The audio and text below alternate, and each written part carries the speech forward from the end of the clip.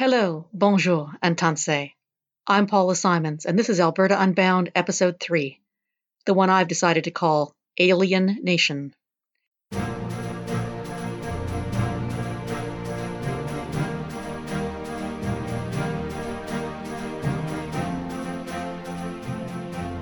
I'm an independent senator from Edmonton, Alberta, and this podcast grew out of a live panel discussion I hosted at the ATB Financial Arts Barns in Edmonton on March 5th, 2020. If you can cast your mind back to those pre-pandemic days, we were at a moment in Alberta where there was a lot of talk about separatism, about Wexit, where we'd just gone through the national embarrassment of having a local oilfield services company distribute a decal that appeared to depict the sexual assault of noted young environmental activist Greta Thunberg. And it was against that backdrop that I invited 5 thoughtful Albertans to share their ideas about Alberta identity, Alberta stereotypes, and Alberta's national reputation. My onstage guests were Dr. Jared Wesley, a professor of political science from the University of Alberta, Shannon Stubbs, the Conservative MP for the riding of Lakeland, northeast of Edmonton, Dr. Diana Steinauer, the president of Yellowhead Tribal College and an elder with the Saddle Lake Cree Nation, acclaimed journalist and documentary maker Omar Mualim, and author and former Alberta Cabinet Minister Doug Griffiths. I hope you've already had the chance to listen to the first 2 episodes in our series because they'll give you the context for this part of our conversation. But in case this is your first chance to listen to Alberta Unbound, let me give you the setup. Conservative MP Shannon Stubbs had just been talking about how frustrating she sometimes finds it when people in Ottawa have a stereotypical idea about Albertans. I picked up that thread and put my next question to Omar Mualim. I was listening to Shannon, and I have this real sense of empathy with what you were saying, because when I've been in Ottawa, sometimes it's very frustrating that people have these stereotypical ideas about Alberta, and I feel very defensive. Like I have to, promote. I have to boost the province. I have to promote the province. Alberta is not like that. Yeah. And then I wake up and I look at Twitter, and I see that an oilfield service company has made a decal that is appalling, that shows, what is clearly meant to signify the sexual assault of Greta Thunberg, and I think, right, now I have to go back to Ottawa and explain again. So I wanted to ask Omar about that. I mean, you've done a lot of really important journalism looking at the culture of work camps and the culture of the oil field. And I want to ask if you think that work camp culture, that oil patch culture, what is its influence on the larger Alberta cultural conversation? Oof. You have one. When I saw that decal, child rape, I think it's worth using the term child rape, which is what was depicted in that. I thought, I doubt that most of the most of the men working in oil camps would approve of that, would like that, would find that funny, because most of them are parents, most of them are family people, and at their core they're decent people.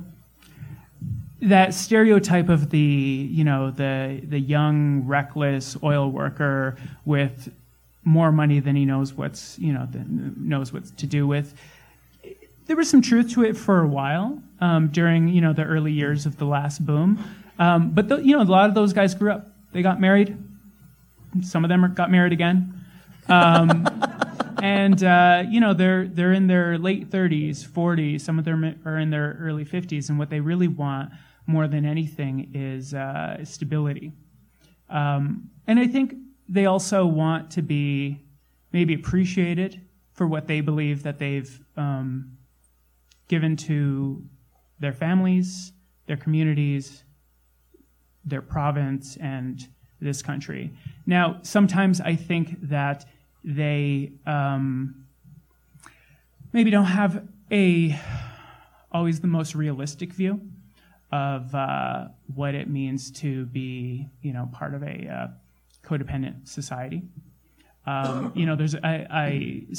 Just some context. The documentary and the writing that Paula referenced before. The documentary is called "Digging in the Dirt," and it's a documentary about mental health and suicide, men's mental health and suicide in the oil sands. And there's a feeling, a very real feeling of alienation and loneliness up there, and a feeling that they've been taken for granted, that they are just kind of part of a machine, that they work, and when their marriages fall apart, or when they sort of become disconnected from their communities, a very severe feeling of despair sets in. And that's what I was trying to tackle, or what we were trying to tackle in the movie and in my research. So I think what sometimes gets lost, and not always, because a lot of the guys who we've interviewed who've sort of like been through, they've gone through it and they've come out the other end, they realize now that there were maybe expectations of them domestically that they didn't quite live up to. But they're starting to become more aware of the fact that there is a culture in those work camps that values and rewards aggression, individualism, toughness, not asking for help, never showing that you're weak, and hypermasculinity. And a lot of the guys that we talked to and that I've interviewed realize now that is actually core to their illness, core to a lot of the problems in their lives. But a lot of people don't realize that. They think it's money. They think it's a stable job. They think that it is something that a pipeline can give them. And so, there's, I think, a little bit of a disconnect between why they feel this alienation. I mean, you want to talk about Western alienation. This is Western alienation. The feeling in these oil camps that they're really just a cog in a wheel. That's the most alienating, sentiment that I've ever experienced. So yeah, I mean, it's. I think that story of what an Albertan is, what our values are, that kind of like toughness, that grit, that gruff pride that when I have it, I'm proud to have, but I also know that gruff pride is also what can really hurt us sometimes. That is something that is so prevalent there that I don't know if it can be overcome anytime soon. Doug, you wanted to jump in there. Yeah, I tell a lot of communities that I work with that they really need to analyze the lies they tell themselves. And I think everyone does it, and every society does it, and every community does it, and Alberta does it too. I mean, we have that iconic picture of what it means to be an Albertan. And so we tell ourselves these stories like we are independent, except we're a landlocked province and we rely on everybody else. We tell ourselves we're good fiscal managers. We've just dug oil out of the ground and we haven't taxed ourselves to pay for the services we demand. That's not good management. That's poor management. We tell ourselves all sorts of things that say we're these fighting tough people, but we make some pretty silly decisions. And I still think the smartest political words that Alberta needs to revisit again were from Jim Prentice when he said, "It's time we had a look in the mirror." All right. Yeah, we all got mad at him when he said that. Remember that? I did not. We were like, "Excuse me, we have to look in the mirror, Mr. Prentice?" Shannon is. He might be right about that. Shannon wants in, and then I have to come back to Jerry because it's been a while since he's had a chance. Yeah, poor Jerry, who probably knows all the things actually. Tell us the things you know. Yes, he knows all the actual things. So, Omar, I think some of the things that you said, and I'm not going to speak on their behalf because it would be wrong to do that, but I think a lot of what you're talking about is actually like a cultural and social issue for men. Yeah. Period. Absolutely it is. I might feel quite strongly that they get a pretty rough go on that, actually. And that there should be a few more people standing up for the stereotypical men that are wrestling with these things and these pressures and this thing in their life. And I guess as a person who lives next door to, has family members, represents the very people who work in those camps and live in these farms and in these rural communities, I remember now where I started shaking my head when Doug was making comments because, and I'm going to try to do this without getting really heavy into current policy issues, but it's not just that they feel that they're being alienated or attacked, and it isn't just happening. It is a direct consequence of policy. And they are losing their livelihoods and their savings and their families and their businesses. And it's not a feeling that they've contributed to their communities and their province and their country. They have. You can see that in the fiscal distribution across the country and where the vast majority of the revenues come from the income taxes that get shared across Canada. That's all true. And it happens, it's got the happy coincidence of being factual. But it is also exactly as both of you are articulating, precisely what they feel. But they're, I guess, I don't view it, and I think also, again, as a lifelong, like Albertan and a person who worked in policy development in the oil sands business unit in the Department of Energy right before in situ development took off. I mean, Alberta is not a story of digging oil that flew out of the ground and was immediately competitive with other oil-producing jurisdictions. That's just not true. It took 30 years of combined effort between multiple levels of government, academics, inventors, private sector, proponents to develop the reserve that makes of which more than 90% is what makes Canada have the top 3 oil reserves in the world. And so these are some stereotypes even here about ourselves they're not accurate, right? And so I guess I just want to stand up for my friends and my neighbors and the people I represent and my family members and say the rural Albertans who I know are culturally diverse. They're innovators. They're actually on the front lines of transitioning in their jobs and their business in oil and gas and in ag. We were talking earlier about what's happening in terms of going into rooms in politics and in your work, and there aren't a ton of young people. So before this started, we were talking about how this is a challenge that's plaguing. You guys all look fantastic. Yes, thank you. I said this is an exceptional room. Yes, exactly. But that's what we talked about, actually. And so we got into a conversation before we started about how this is an issue that's plaguing charitable groups and volunteer organizations, as younger people tend to volunteer for a single thing, and lifelong sustaining members of charitable organizations and other things that's coming to an end. But in rural Alberta, like the people who I represent and live in, they are all those things. They are inventors, they're progressive, they're changing, they're leading change, leading transition, they're forward thinking. They're also, by the way, like diverse and cultural and artistic too. Yeah, because I think that's, this is a room full of, urbanites who are in a theater space. So, you're all Albertans. So here we are. Totally. So here's the conundrum, though. I'm old. I think I'm older than any of the rest of you on this panel. I remember the National Energy Program. Western alienation is not a new concept. I don't actually remember the United Farmers of Alberta and the government of William Aberhart, the social credit, but I've read about them. I mean, Albertans have been feeling angry and alienated for a long time.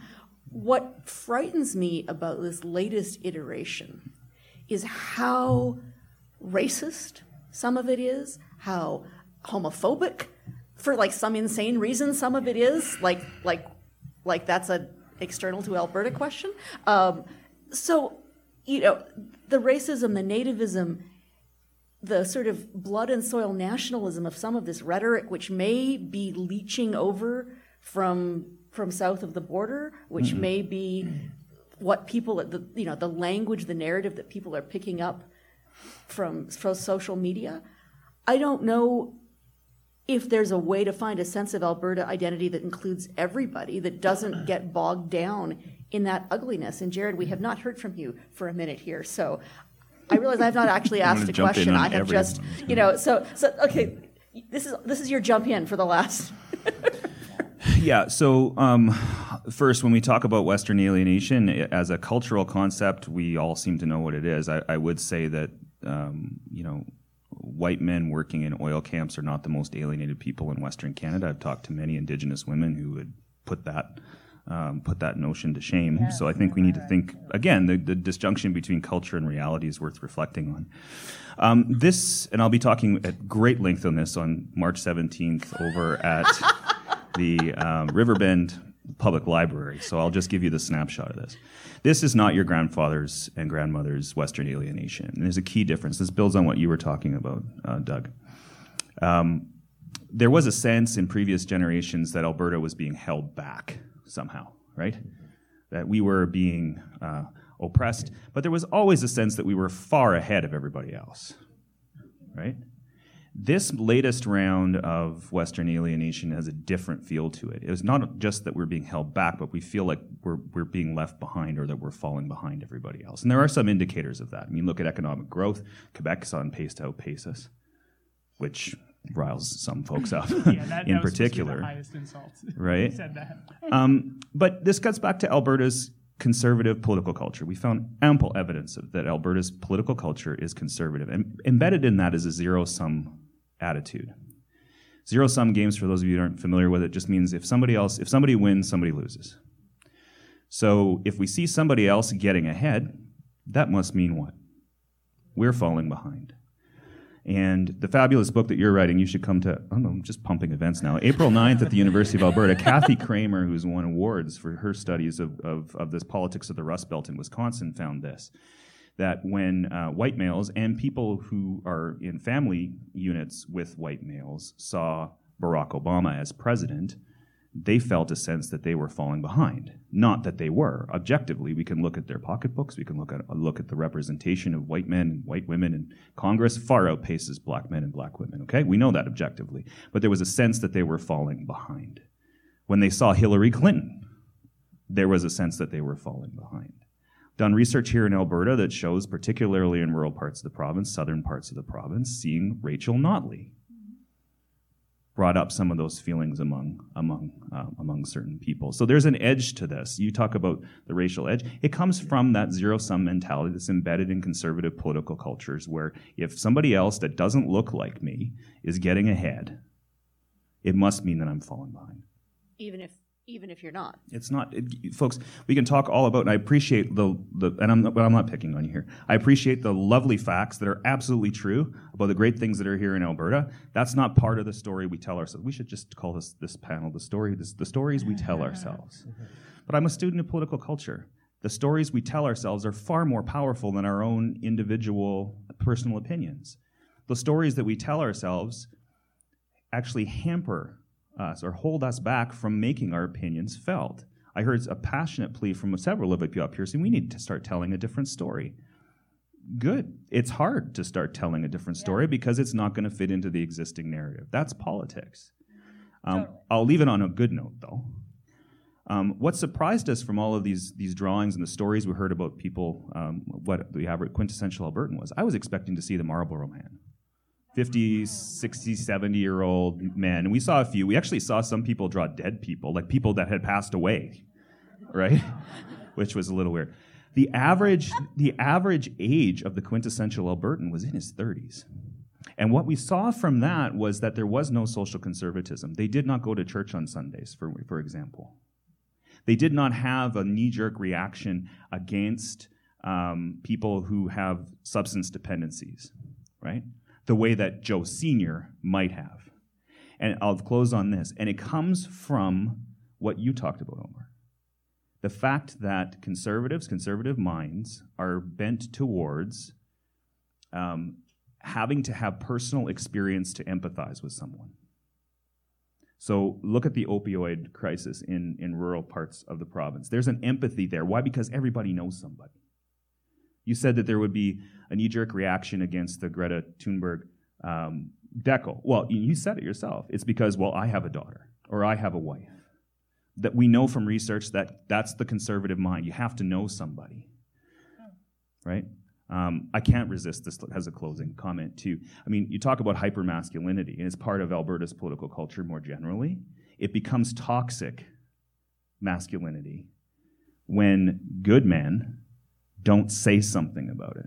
So you said, I'm sure on an individual level, individual men would find that decal offensive.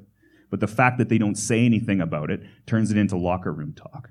And that's part of our culture. I think we have to recognize that, and more of us need to speak out against it. I don't know if they didn't say anything. I mean, that decal was not going around very long before a lot of people were saying things about it. But I do understand what you mean by when it becomes toxic, because the culture of